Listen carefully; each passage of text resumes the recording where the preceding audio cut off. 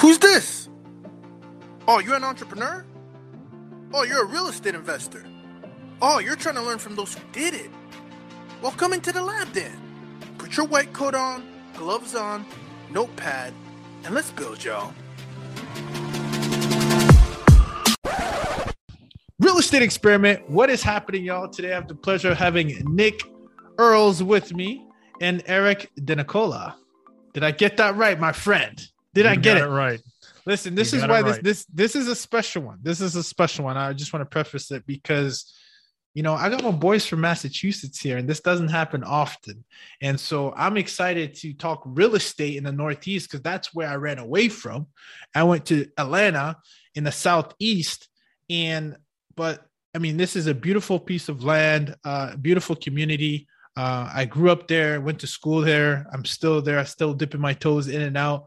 And so it's really interesting. It will be very interesting to hear what you guys have been able to do.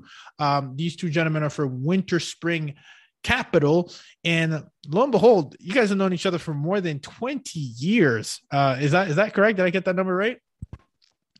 Almost 20. But almost yes, 20 years. I'm going to round up. That's awesome. No, I think I want to preface that because it says a lot about what you guys have been able to do. Obviously, we were talking about this offline.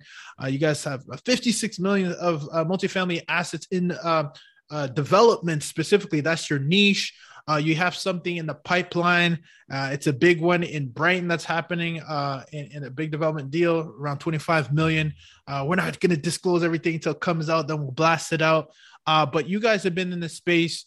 You're making some movement, and it's very interesting because you're tapping into a niche that, you know, and it's an opportunity. I know, Eric, you were talking about this, just before we hit the record button about the opportunities that are here in Massachusetts, and where there's difficulty is where the opportunity is.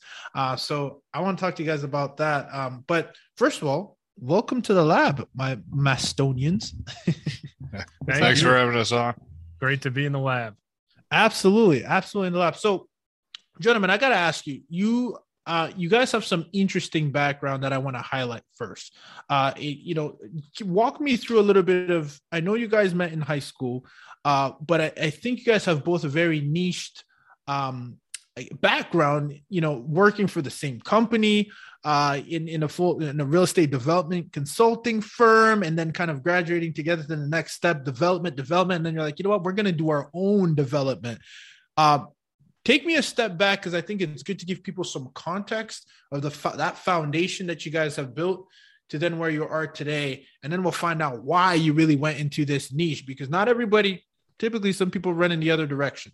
They go in the other direction. So talk to me about the beginning foundation of this development, education, and career that you guys started to learn together. Why don't we start with you, Nick?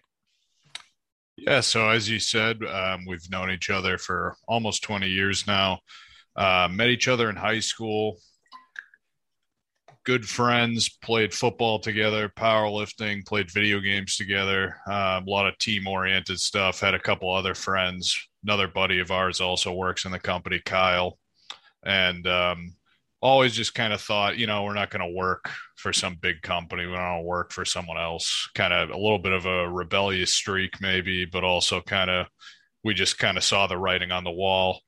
That quote, don't build someone else's dream. We kind of knew that from a young age. So we'd say we want to start a company and stuff like that. Went our separate ways for a few years, went to different colleges. I ended up getting my real estate license in 2011 and was selling apartment buildings for a few years, smaller ones. And we thought, okay, maybe this is the way to do it. We were saying maybe we start with real estate. That's a way we could break out of the cycle, break out of the rat race or whatever. And so we had this plan to save up money for a few years. We wanted to buy a rental, but what I learned during my time as an agent was the condo market in Boston was very strong, and you could develop condos. And I came from kind of construction background. My parents owned a general contracting company growing up. My brother's a carpenter. So I kind of had some confidence in that space, maybe where some other people wouldn't. which I could say people should be, confident to dive in. But I was confident just because of that background. So we thought, why don't we take a whack at this development thing? And that was back in 2015. And we did our first project, a small project, but it's been multifamily condominium development has been one of the main things we've been doing ever since. Wow. So that's very interesting. I gotta say, Eric, is he always this serious? Nick, you mean business, man. When you said friends, I was like, are you sure? You sound a little serious, man. Like, are you sure you guys are friends or just business? I like that. Is he? No, we're literally best friends. This is my best friend right here. I know. I'm messing around. He's not as you did look a little serious on that answer. I'll agree with him. No, Nick. Nick is the guy that I want at the other side of the clothing table because this man means business. I could just tell. And let me ask you, because let's make this fun. What's the dynamic here? Because we always talk about partnerships, and I'm going to get into what Nick said. I don't want to let that slip through the cracks. But while we're on this topic, and talk about partnerships, you talk about who's good at what, and we're joking around a little bit. But what's, where do you feel, is it true that, you, Eric, need to be the strength to Nick's weaknesses, and Nick, you got to be his weaknesses, or is that not even true? And you guys could both just go in and have the same strength. Like I haven't heard otherwise. So I want to, we're in the lab here. Let's talk about this. Do you guys complement one another or what's the deal? Yeah, I mean, I think we complement one another, but at the same time, we have a lot of the same sort of shared philosophies and shared strengths. But there are definitely some things, that he's better at that I'm not as good at, and vice versa. And I think one thing that's kind of unique about our relationship and the way we work together is we do share a lot of these same goals, where it's like, okay, what's the end goal here is, financial freedom for our families, that sort of type of thing. So we can sort of dive into something and, there's no offense taken if Nick will point out to me like, I don't think that's going to work. If maybe I have an idea and he says, I don't think that's going to work for this reason. There's no personal, enmity or any negativity about anything. So we have a very good working relationship. And because, we've worked together for so long, been friends for a while, it's easy to bounce ideas off each other, or we know who we can be on the same page very easily. There's not a lot of strife. There's nothing like that. We don't really butt heads. If we do, it's always like for the greater goal of the company, of what we're trying to accomplish. And so there is, to get back to your original question, there's probably a little bit of like, maybe your strength in one thing, me in another, but I think we're on the same page with a lot of stuff, which makes it, much easier to deal with. Yeah, that's important. Sharing the same core values is definitely important. And on that topic, and again, being able to complement each other and being on the same page on that topic, in the beginning, when, Nick was getting into his licensed construction, were you at a different phase as well? Were you doing something that was completely different, similar? Because I know you guys were away. Where were you at that point? Just to give a little bit of context before we talk about the empire you guys have built. Thank you. Yeah, I was down in New Jersey. I was working in New York City. I worked in public equity. I traded stocks right out of college, which was awesome. I enjoyed that. But I do remember, I always mention this anecdote. It's like I sat down in the first, 9 o'clock or whatever, in the first, minute. I'm sitting there and I thought, I don't think I can do this till I'm 65. And it's like, okay, if that's my mentality, at 23, the first minute I'm sitting here working for someone else, I think I got to start planning something in the background here. And I enjoyed it. I worked down there for a bit. Then I worked in private equity down there. And then, Nick had contacted me and said, okay, let's maybe start getting into this. So, we saved up a bit for that first project. Several years it took to save up. And then I moved back here and we sort of we just jumped right into it. He had found a good project to sort of invest in early on, convinced me of it. And I said, all right, this is the ticket. This is what we talked about doing. We've now found it, as he kind of alluded to at the beginning. So you always had that itch That's that of that financial freedom itch. That's very interesting. Hey, listen, you guys are starting to creep me out, and I'll give you a quick insight here for our listeners. We got some very, very weird similarity, right? I'm here in Manhattan. I was consulting in Jersey City. This is not where I lived. I know, but listen to this. It gets even creepier than that. You went to Stephen Institute of Technology, right? Yep. My supervisor at the time, who was in an investment bank, had gone to that school as well.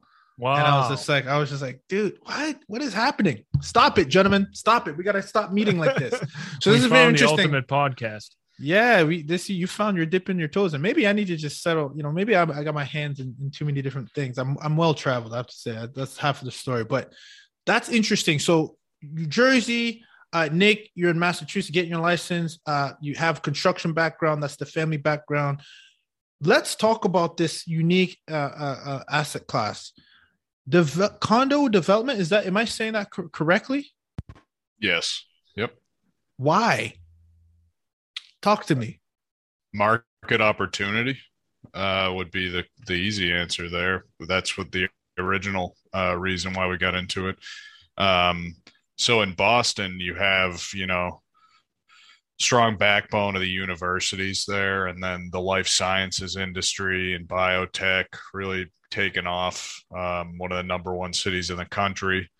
You have a lot of demand from higher income, not necessarily super high income, but higher income people who can afford, $400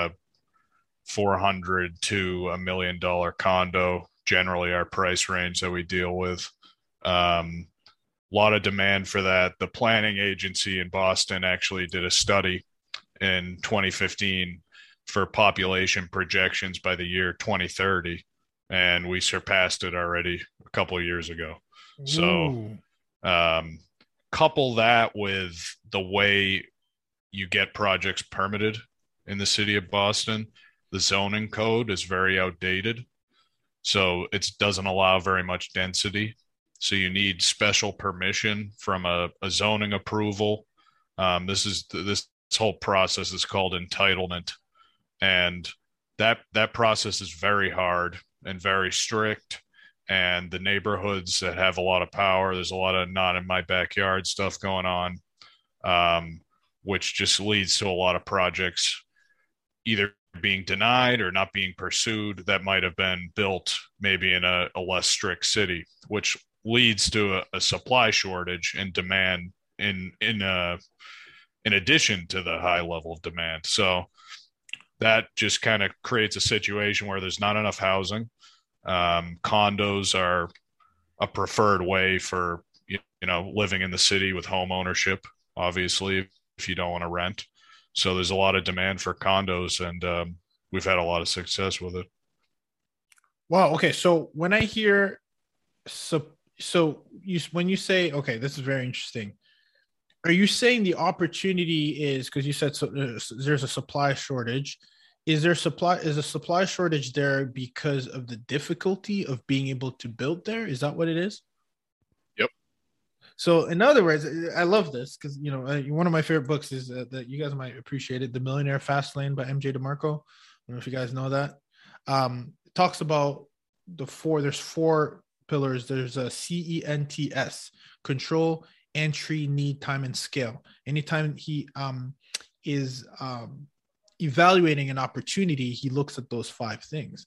And the entry, is it a low or high barrier of entry? I'm hearing that this is a high barrier of entry, and therefore you're seeing the opportunity, which is interesting because I think most people typically want to make their life easy, but I think as an entrepreneur, as investors, you saw the opportunity where there was difficulty. So okay, so let's get some enlightenment, because I certainly need it, and I'm sure that the listeners would appreciate it as well.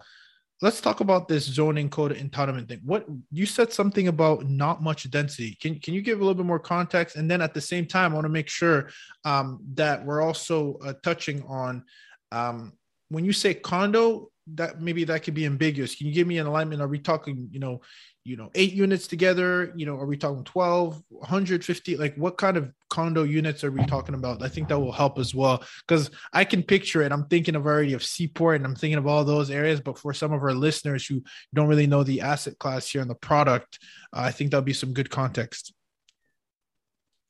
Yeah. So, when Nick talks about entitlement and zoning in Boston, this can apply anywhere, but the city is really, it's really city dependent, municipality dependent, whatever you want to say. So, the entitlement process sort of involves, many steps, and Nick can kind of fill in if I'm missing anything here, but I'll try to make a good overview for the listeners. So, you might find your property first, whatever you're maybe looking at. There's an opportunity that comes to you and you say, okay, this is in a 2-family zone. So the zoning law for that, the zoning laws for that area say, okay, you can build a 2-family structure here. So you think by right, what we could build then, and this kind of answers your condo question too, is a 2-unit building. So we could then break it into 2 individual condos. So it might look like a 2-family, a duplex type thing that someone might be familiar with. And it'd be 2 individual owned units by 2 separate owners. Or, maybe you'd have an owner, so an investor buys both and owns them as condos and rents them. But that's sort of into the minutia. So that you find your land or your property. Maybe it's a vacant piece of land and you can start fresh. Maybe it's a other old building, old house you want to knock down. Either way, you first do that and you figure out, okay, how many units can I do here? And so typically 2 units with the prices in Boston, it's not really going to work out. You want to get more than that. Maybe you find a situation where 2 units could work if the condos sell for a lot. So you find it, you see how many could I do here? And simultaneously, you're looking up what are condo comps selling for? So are they selling out at a high enough price per square foot? That's kind of the basis we look at. What is the price per square foot? Are they selling out in this neighborhood, in this area for a high enough price point that we could come in, buy it for this price, construct it for this much per square foot, and that there's still a difference there to profit based on what we could then sell it for per square foot. So that's very early stages, kind of this whole entitlement process. So when it really kicks in is when you actually start dealing with the city and the neighbors. So something like that, you'd find a 2-family zone and you'd say, okay, I could make money here and I could create new homes for people, but I need to build, a building that has 8 condo units in it for this to work, just based on the numbers, based on how much it costs to construct, based on how much it costs the seller, how much does the owner want for this current property. You factor all that in. So then you start working with, an architect, the zoning attorney, because you can only do 2 units as of right there based on the zoning code, but you want to do 8. So interesting. Okay. I'm glad you highlighted that. So you're saying, you're anticipating almost, you're saying, why can you only do 2? I guess let's talk about that for a second. Why are you restricted to 2?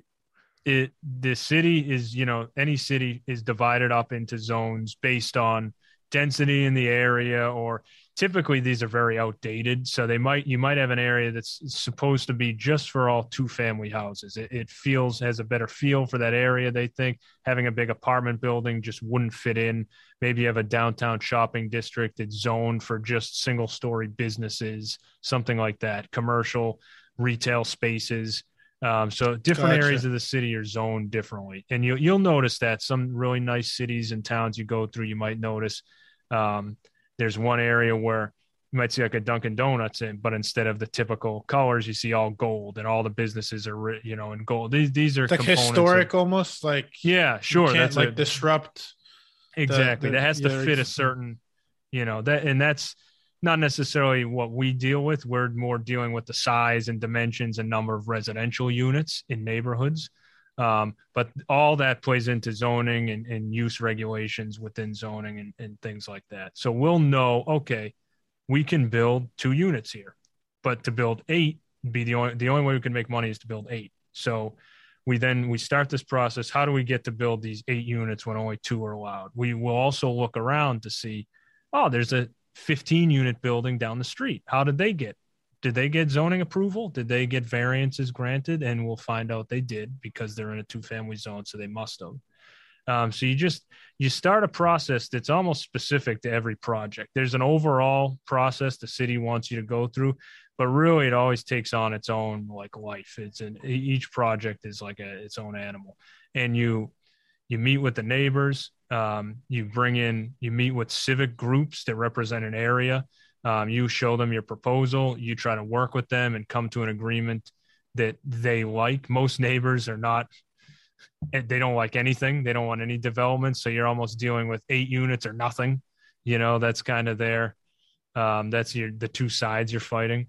So you go through this long process of many meetings saying, okay, then you bring your architect. Would you guys like this? And you show them a little redesign.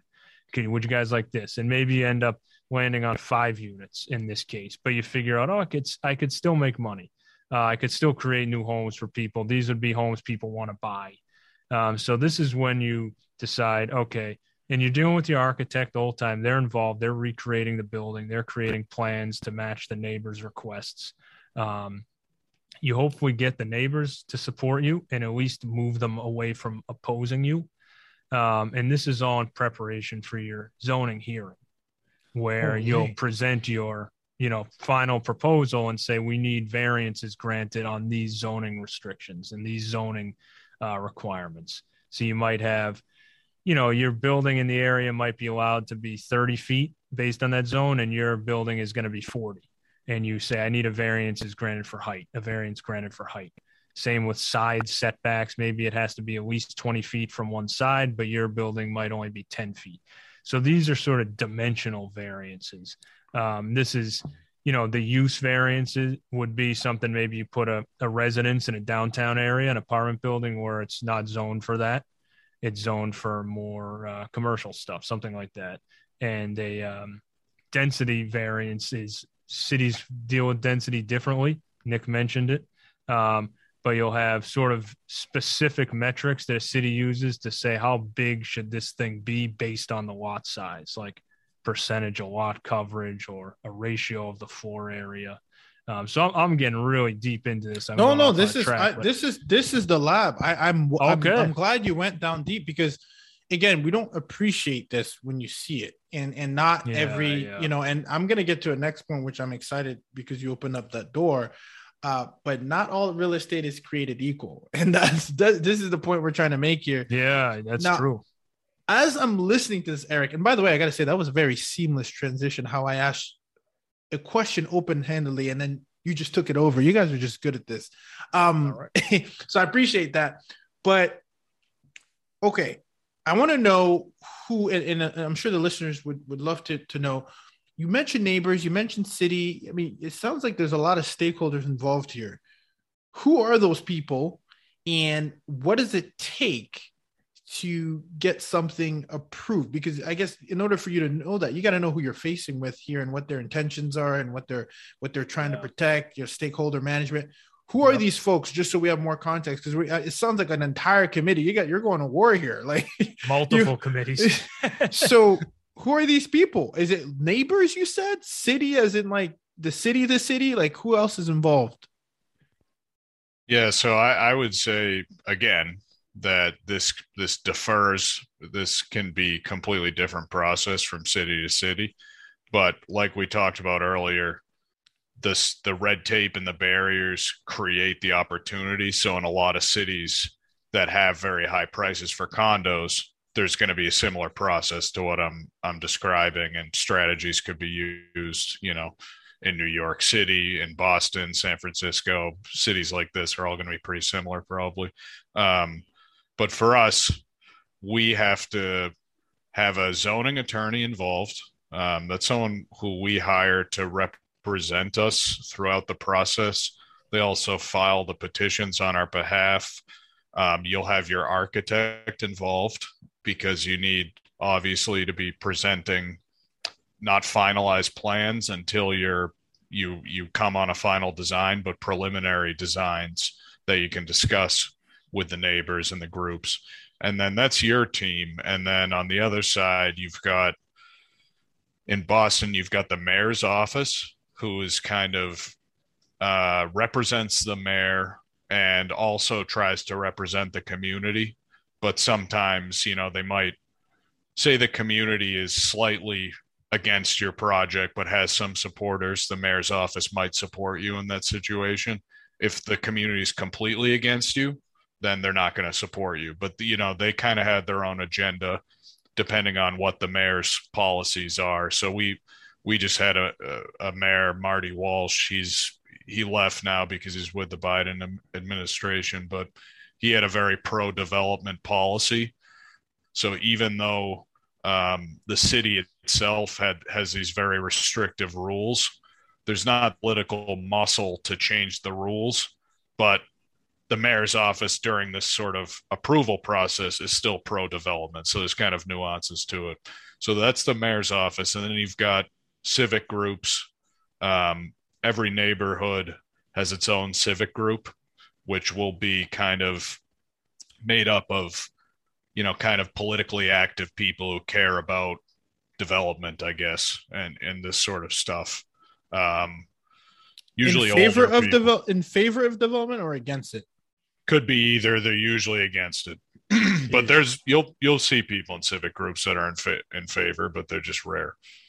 The thing I'll say is that the thing that motivates you to join this group or join these meetings usually is negative feelings, because it's going to be like a 7 p.m. on a weeknight or whatever, and a normal person is just going to throw the notice in the trash. Someone who's pro-development will go, oh, okay, nice. They'll throw it in the trash. The only people who show up are people who are pissed off, because they have the motivation. So you're dealing with a negative crowd from the beginning, because you'll go around the neighborhood and get letters of support. And there's a lot of people who do support it, but they don't show up to the meetings. And letter doesn't. They love their dinner time a little bit more than they do. Exactly. Right? Yeah. So there's people who do support it and they have no problem with it, but they don't show up to the meetings. And the people who show up to the meetings hold more weight. So the people who join these civic groups have the most power. And then you also have the direct abutters, the people who are closest to your project within, I believe, 300 feet. Is it, Eric? Yeah, 300 feet. And those people show up to separate neighborhood meetings. So those are kind of the major parties involved with the preliminary process. You've got to kind of get on the good graces of all of them, or try to anyways, do your best. And then finally, the last group is the Zoning Board of Appeals. They're the ones who grant you permission, and they kind of look at how well you did at appeasing all these different groups throughout the process. How you appease them, there's a lot of different ways, but some of the strategies that have really worked for us is a lot of these projects we're doing are what are known as urban infill, where it's already a developed area, but there's some parcels that are kind of, say, like we're talking about the 2-family zone earlier. Say you're in a 2-family zone, but the lot is 2 times the size of all the other lots in that zone. We'd call that an underutilized parcel because it hasn't been developed to really an appropriate use. It's a little bit different from all the lots in the area. So we look for lots like that, but when you're going into those areas, it's already developed. So one thing that's very important is making your building blend in with the neighborhood, respecting, traditional architecture to the area. Doesn't mean you have to just copycat it, but I have like a postmodern building in an area that's completely the opposite, something along those lines. A lot of fight on those. Exactly. You'll get huge opposition. Those can be built. We've built them, but it's only in certain areas where you're not smack dab in the middle of a bunch of triple deckers that were built in late 1800s. That you're going to have trouble trying to build something creative in that area. So that's a very important one. And also trying to find ways to hide the density. So say you're in a 2-family zone and you're building 7 units. We had a project like this. It's all triple deckers. You're going down the street, very densely settled area. We had a long, narrow lot. So what our architect designed it so from the street, it just looks like a triple decker, like a traditional 3-family, like 3 units in it. But the building extends very far back into the lot, which you can't tell from the street. It blends right in. People have actually mistaken it for a 2-family. So that sort of thing. And you have a good architect that understands how important it is to get the neighbors' approval, which we do.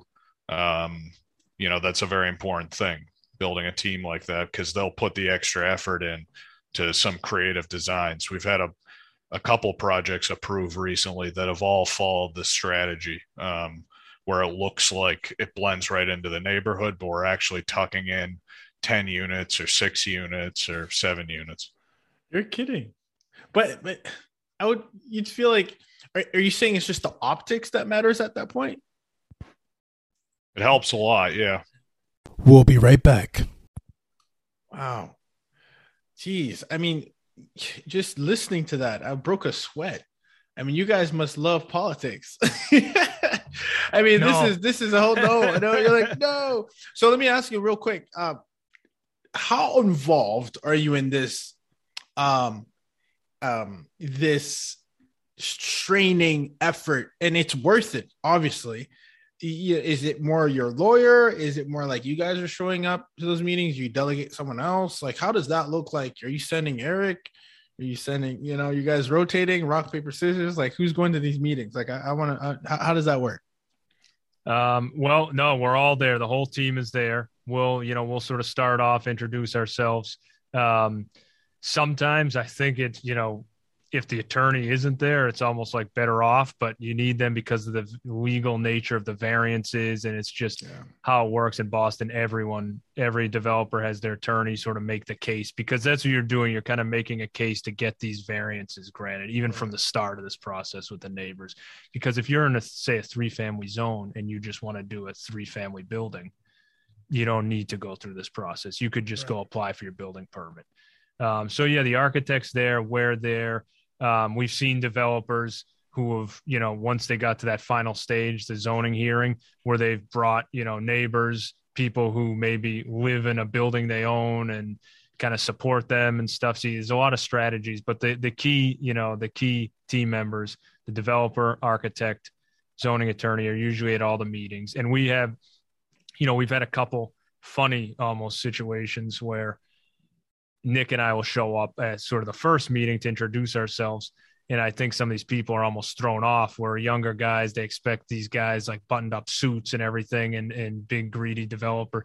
And then it's us and they're almost a little like thrown off. Nick's got the beard and we're just like, I'm kind of tall and goofy. And so it's like it's a funny thing. We had one where the 10 unit, Nick, we went up and we thought they're going to have some screen to present on, but they didn't. So we had some pamphlets that we handed out, and then we held our phones on stage in shorts. It was a very, remember that, the outdoor one?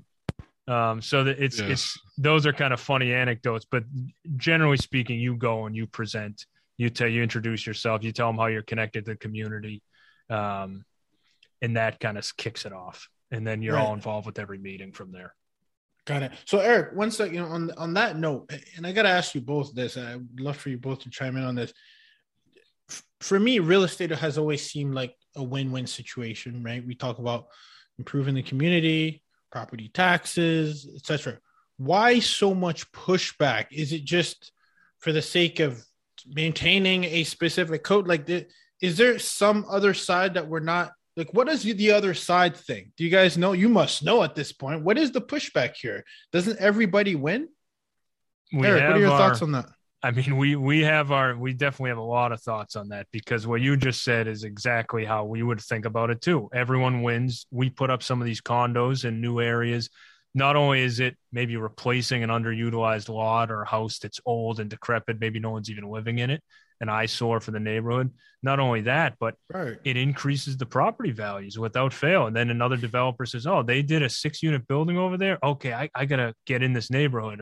Can I give you more? Mr. Homeowner down the street here, Mrs. Homeowner, can we?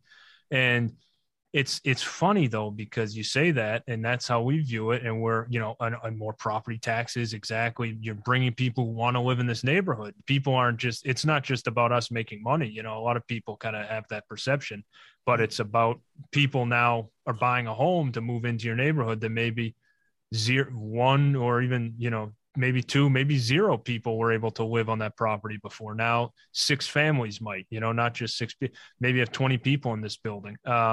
So that is how we view it. But, a lot of you kind of you go up there and present, you almost get like the tomatoes thrown at you, you kind of have to just take it. We get people who shout out like, you greedy animals. And because they see people buying a condo for $500,000, and they think we're getting a $500,000 check into our pocket. They don't know you got to get a big loan on this, put personal guarantees on our own homes, and will cost, all this money to build the unit, and then you got to hire agents to sell it. It's just another business. And I think a lot of people don't realize that. And they don't want the construction next to them or the sound, which, that to me is honestly the biggest, almost like most reasonable objection we get is, I don't want this construction site next to my home, which that's reasonable. But a lot of the other ones, we can't figure it out. We don't get it. People say, oh, you're displacing people from the neighborhood. We've never done that, once. We've never done that. There have been times early on, we bought a 2-family. We lived in it. We lived in the neighborhood while we were permitting it for, almost a year. No one had lived in it prior. So I think people a lot of times will have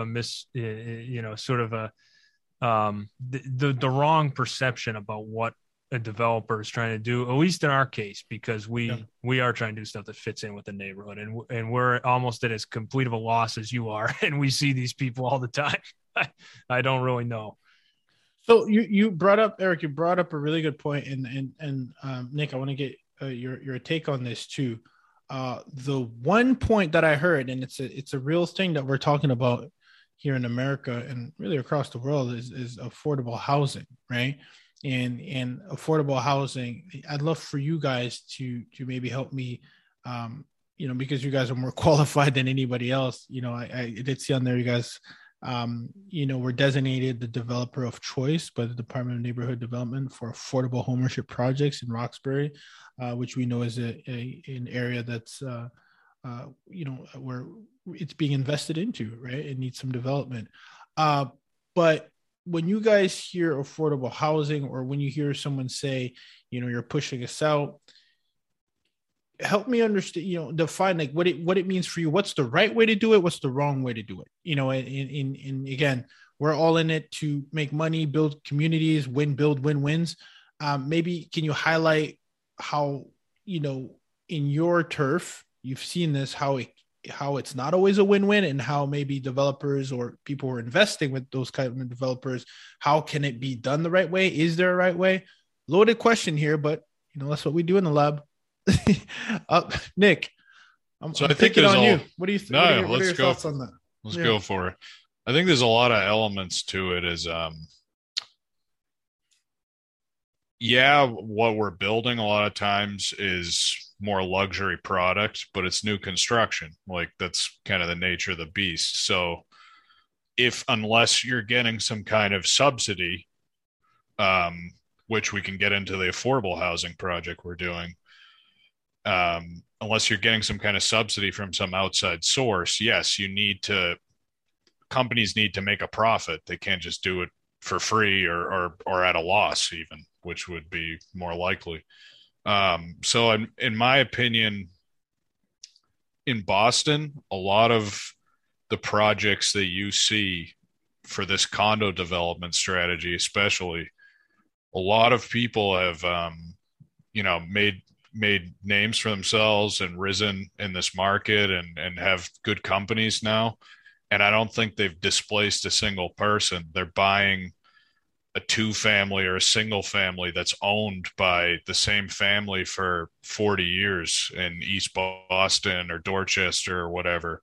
And those homeowners are long-term residents, and they're getting, they bought their house for $40,000 or whatever decades ago. And we're writing them, us developers, we're writing them checks for $1 million, $2 million, whatever it is. Right. I mean, that's the reality of economics, and that's what's happening. It's not like people are getting the boot here and you know and just being asked to leave. Right. I mean, there's money involved in this. So I'm glad you're highlighting this. And so is that, so you're saying, and what about, you know, and I'm sorry for interrupting. I think you brought up such a good point. What about, you know, you look at a place, you know, like Seaport or something where it was completely deserted. I don't know if you guys touched that area. There was nothing there, right? And you're just building up. Is that the same kind of friction there, or is that kind of a different kind of land of the game here? That would definitely be. It's not, I'm not going to say anything's easy to get permitted in Boston, but probably a lot of those larger developments there, while the Seaport was going up, as I said, former Mayor Walsh, that was kind of a pet project of his in a certain sense. It rose, you know, under his leadership, and a lot of those projects, I think, probably had an easier time getting permitted for whatever a 200 unit building than we have for some of these like 6 unit buildings we've done. All right. So okay. So here's the big elephant in the room, right? You guys are doing this at scale. You're raising money now. How does that look like when you have so many barriers? Like, you know, typically some of the folks we've had on is like, oh yeah, value add. Here's the game plan. Here's our operating memorandum, you know, easy enough. You guys are dealing with some hurdles up front. What does raising capital look like on those? Do you raise it before, raise it after you get clearance? Do you spend the money and then maybe not even get to, you know, follow through if you don't get a variance? Like, how is that factored into your risk? I don't know if you know, Eric, you want to drop a little insight on this as well, and Nick right after. Yeah, I mean, there's a couple components to this, because what you said, that's a very accurate description. It's not a slam dunk. Okay, guys, here we have this property. It costs this much. Invest this much, and you know everyone will get paid. You'll get a return, because of all this uncertainty. You really don't know what you can build. So there's a few avenues you can go, and strategies that we've used to make this work. One is you can buy the property outright and risk that, you know, you're not going to get approved, but you have a backup plan. You know, okay, it's a 3-family zone. Worst case, I can do 3 units. I did the math. It'll probably still break even, or at least won't lose money. In those type of scenarios, we try to hold off bringing in investor capital in, if we can, until maybe the point of zoning approval, or we make it clear that here's the scenario. This might happen. If it does, this is what you're kind of left with. You probably won't lose money. We'll be very clear. We haven't lost money in a project. We've been fortunate enough, but we've been very careful about the project. So we might say to potential investors, here's the scenario for this one. If it does work out, you know, you're taking a bigger risk with us. You know, you're going to get a bigger piece of the pie, something like that. So that's avenue one. Avenue two would be the same piece of land you find, but you go to the owner and say, okay, can I buy this from you contingent upon getting approval for 10 units? And so that means, like, say maybe if they just went on the open market, sold their land, they could get $500,000 for it. We might have to go to them and say, look, because we would do the math and know this could work. We might say, look, if you let us wait to pay you or back out of the deal, either one could happen, until we get approval or permits even, which would be further along, for 10 units, we'll pay you $800,000 for that same. So it's, you know, you can get some owners. We've had this happen where some are like, okay, that sounds awesome. It doesn't work out. I still own my house. No problem. You're right. On your especially if they weren't, maybe that was in their they weren't even thinking about it. Exactly. Like, oh yeah, I'll grab the icing on the cake. That's right. Yeah. So then they have a year or two to find a new house, and they know, you know, we're upfront with them. Look, this isn't a guarantee. It might not work, but we can't risk spending all this money because nothing else on your property would end up being a profitable project. And then the third avenue would be buying and fully entitled project already. So someone else, and we've done this too. This actually we're doing with our big one coming up. Someone else did all the work. They spent a year or two going through this whole entitlement process we keep touching upon. And they got approval from the zoning board. They got their variances granted. They then submitted everything to the city, eventually got their permits to actually demolish or build the new building, always build, sometimes also demolish the previous one. So they get their permit to build, and then you buy that from them. So maybe, though, this is where the situation is there, differs there. Maybe that's $500,000 property we were talking about earlier, the example. Maybe they got it entitled for 10 units. So now they have architectural plans that they had worked on and spent money on the whole time. They have their time and effort, their zoning attorney, and they did what we believe is the hardest part is really getting to that final step, dealing with the neighborhood groups and the mayor and all. And they say, yeah, I'll sell you the permits to build this 10-unit building here, shovel ready the day after you buy it, but it's going to cost you $1.2 million, something like. So that's kind of the three avenues we've gone. I heard, I believe I had a gentleman who came on who talked about this strategy, or it's almost like you're selling the potential. Hey, here's what we've done. We've gotten this, we've gotten the permits, gotten this. I think it was a land guy. Maybe he was saying, hey, I'll have to excuse me for the language, because I'm still, getting familiar, whether it was the variants or whether it was shovel ready, I think is what you said, and it's almost like, I don't know if it's flipping. I don't even call it that, but you're really saying, hey, or what, it was someone also who had actually done a proof of concept, almost like a POC, where you're saying, hey, I've done a few value add units, and I know this isn't necessarily what you're talking about, but it just reminded me. And by the way, you could just take it off. This is the scope of work. This is what you can continue to do, and this is what you'll get. So that's kind of what it reminds me of. That's very neat. Wow. So from an investing perspective, I'm very curious. Maybe you guys might be able to give insights on us here as we're listening in a lab, and it's been such good gems that there's so much curiosity every time you say something. I'm thinking of the next question of, as you're speaking. But is there a way, and maybe Nick, you can help me with this one. What's your take on doing single capital raising for single properties versus what funds do, where they kind of allocate maybe the risk? Like, is that something that's ever come up? Is that something you guys even dabble in?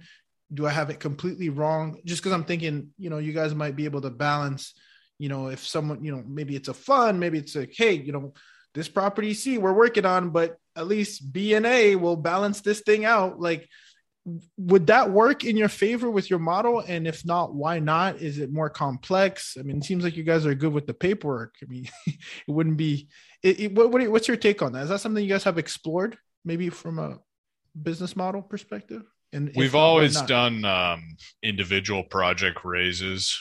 And I think it's because we've been within a niche, but we're also kind of opportunistic. Whereas I think if we started a fund, we'd want it to be unified under kind of like a general philosophy of the sort of acquisitions we'd be pursuing, like most funds are. And I think we have a business strategy that we're just getting into right now, of converting offices into apartments.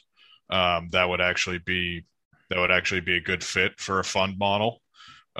Once we've done, we've got a few off the ground, get a couple of those projects under our belt, that would probably fit for a fund, because you could say, okay, the strategy of the fund is we're going into these older office buildings that are kind of in areas that are more appropriate for residences. We're leveraging our skill in getting these projects approved and entitled to get a special permission to do apartments instead. We kind of pursue opportunity zone stuff. We pursue stuff with historic tax credits. I think that would be a good fit for the fund. But whereas on the condo side of things, you could do a fund, and I'm sure they exist, but in my opinion, each deal is kind of its own animal, and it's more appropriate for individual raises. Interesting. So, and when you say each deal is different, do you have, based on the way you guys raised your capital, is it more of you have your investors where some of them are more risk adverse and you put them in this pool and some of them are not? Like, I'm just curious, like on a deal by deal, is it the same for all the people that you serve, or is it more like, oh, I think we should call John, Joe, and Jill, right? I think we kind of look at it as we would present anyone who's invested with us or who's interested in our projects. We'll present any project to them. We don't necessarily think, okay, this one might be too risky for John, this one's better for Jill, something like that.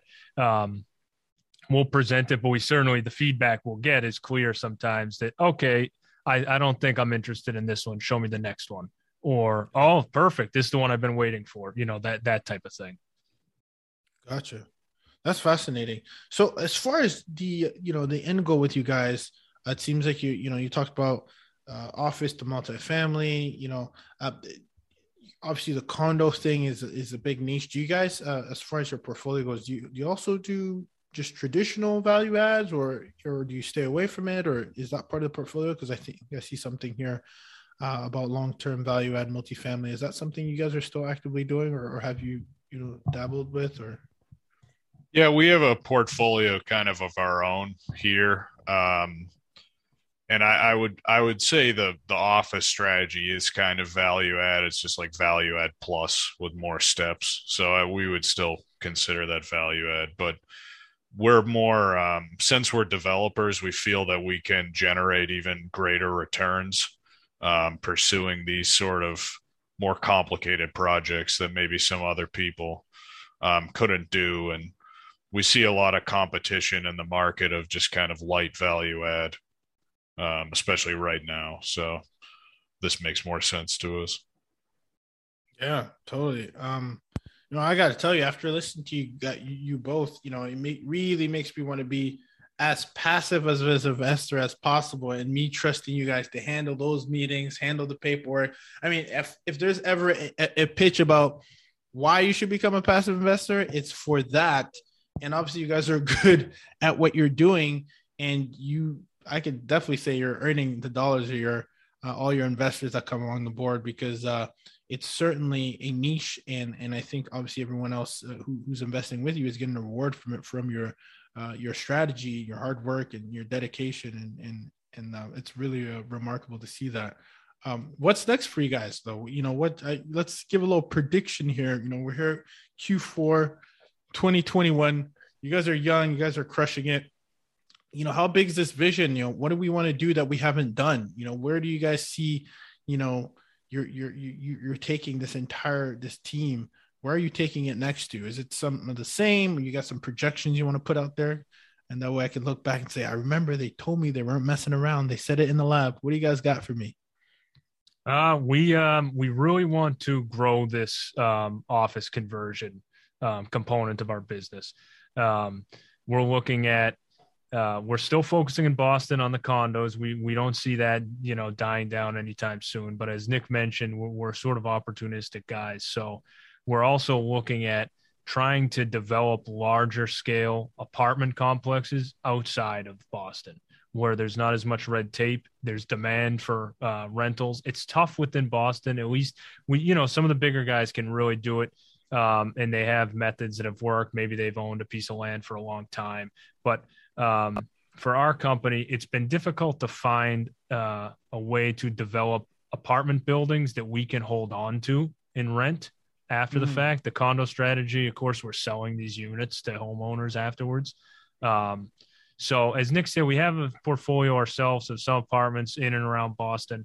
But that's kind of the next frontier for us, is expand upon this office conversion. There's a lot of underutilized office space in surrounding cities of Boston where the zoning code's not as restrictive and the city wants to work with developers. So to fix some of these buildings up and utilize them again, put them in their sort of best and highest use. So that's something we really want to focus on, as well as trying to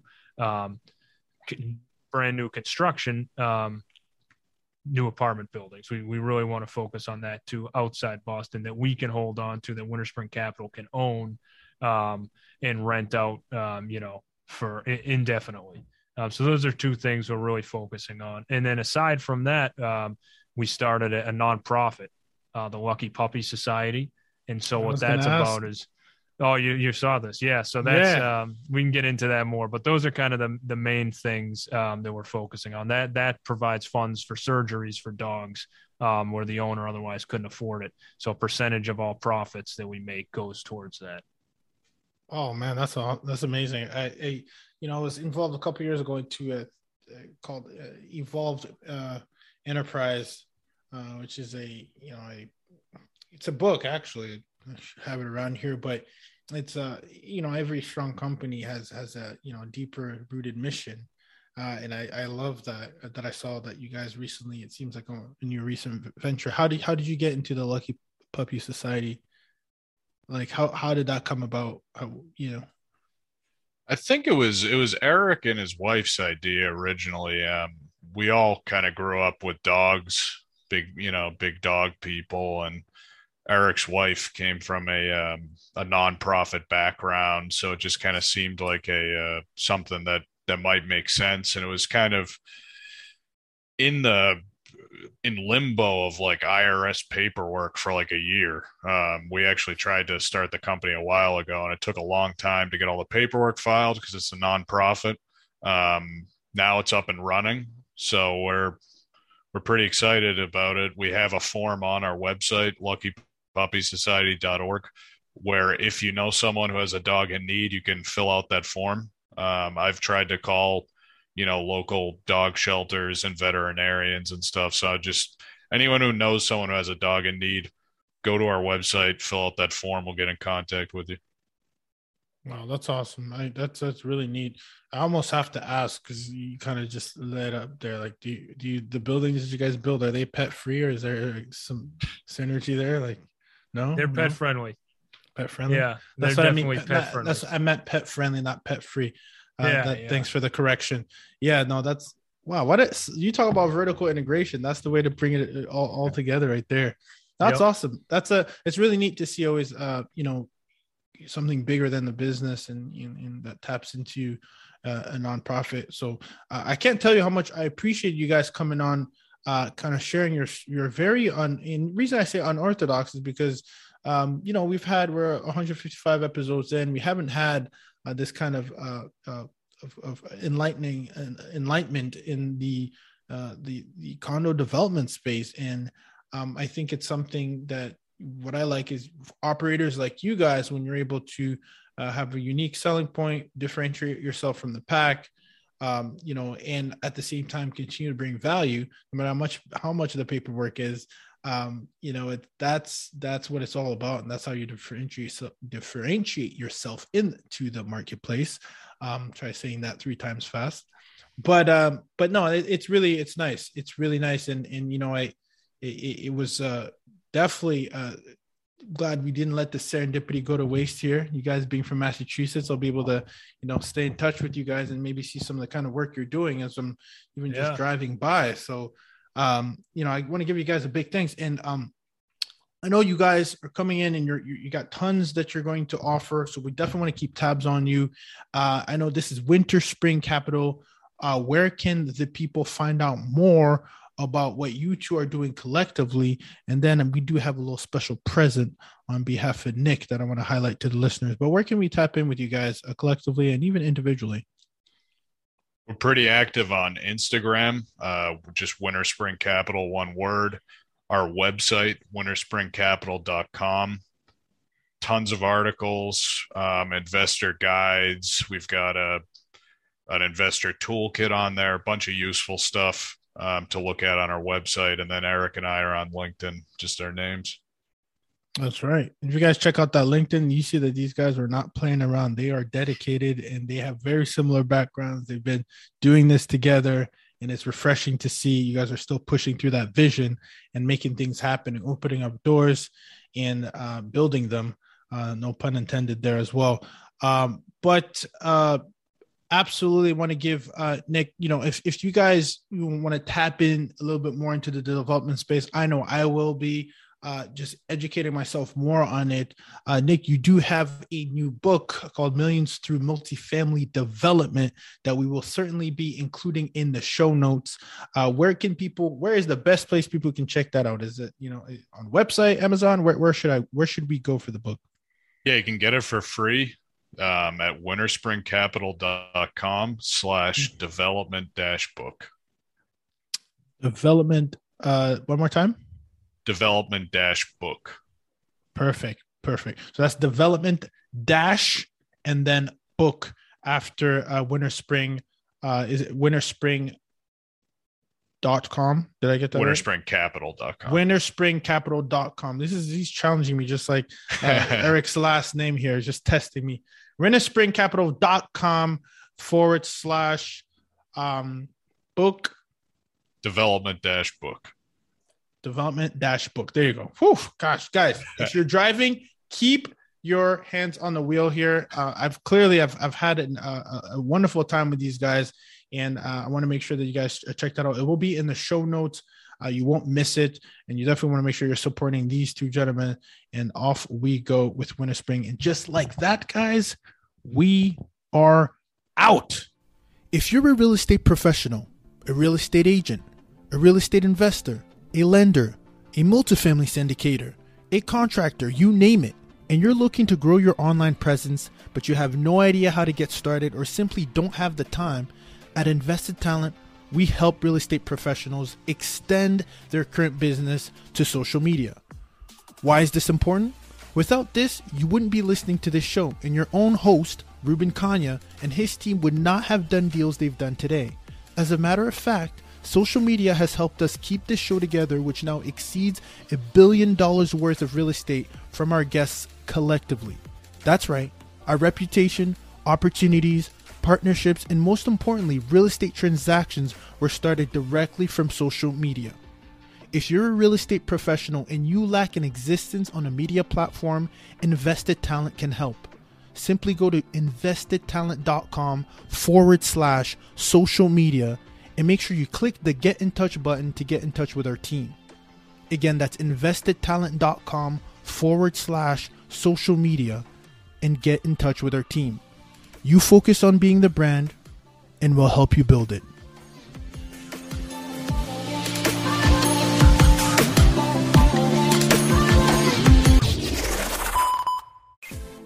Now, if you know anything about the lab, you know that we like to give practical advice.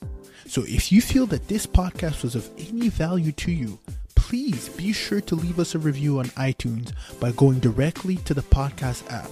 From the show's page, scroll all the way down and leave us a review. If you're watching this on YouTube, please subscribe by clicking the subscribe button and leave us a comment.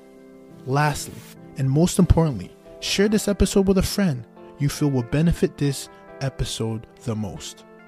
Remember, there's a you and I in build. Let's build, y'all.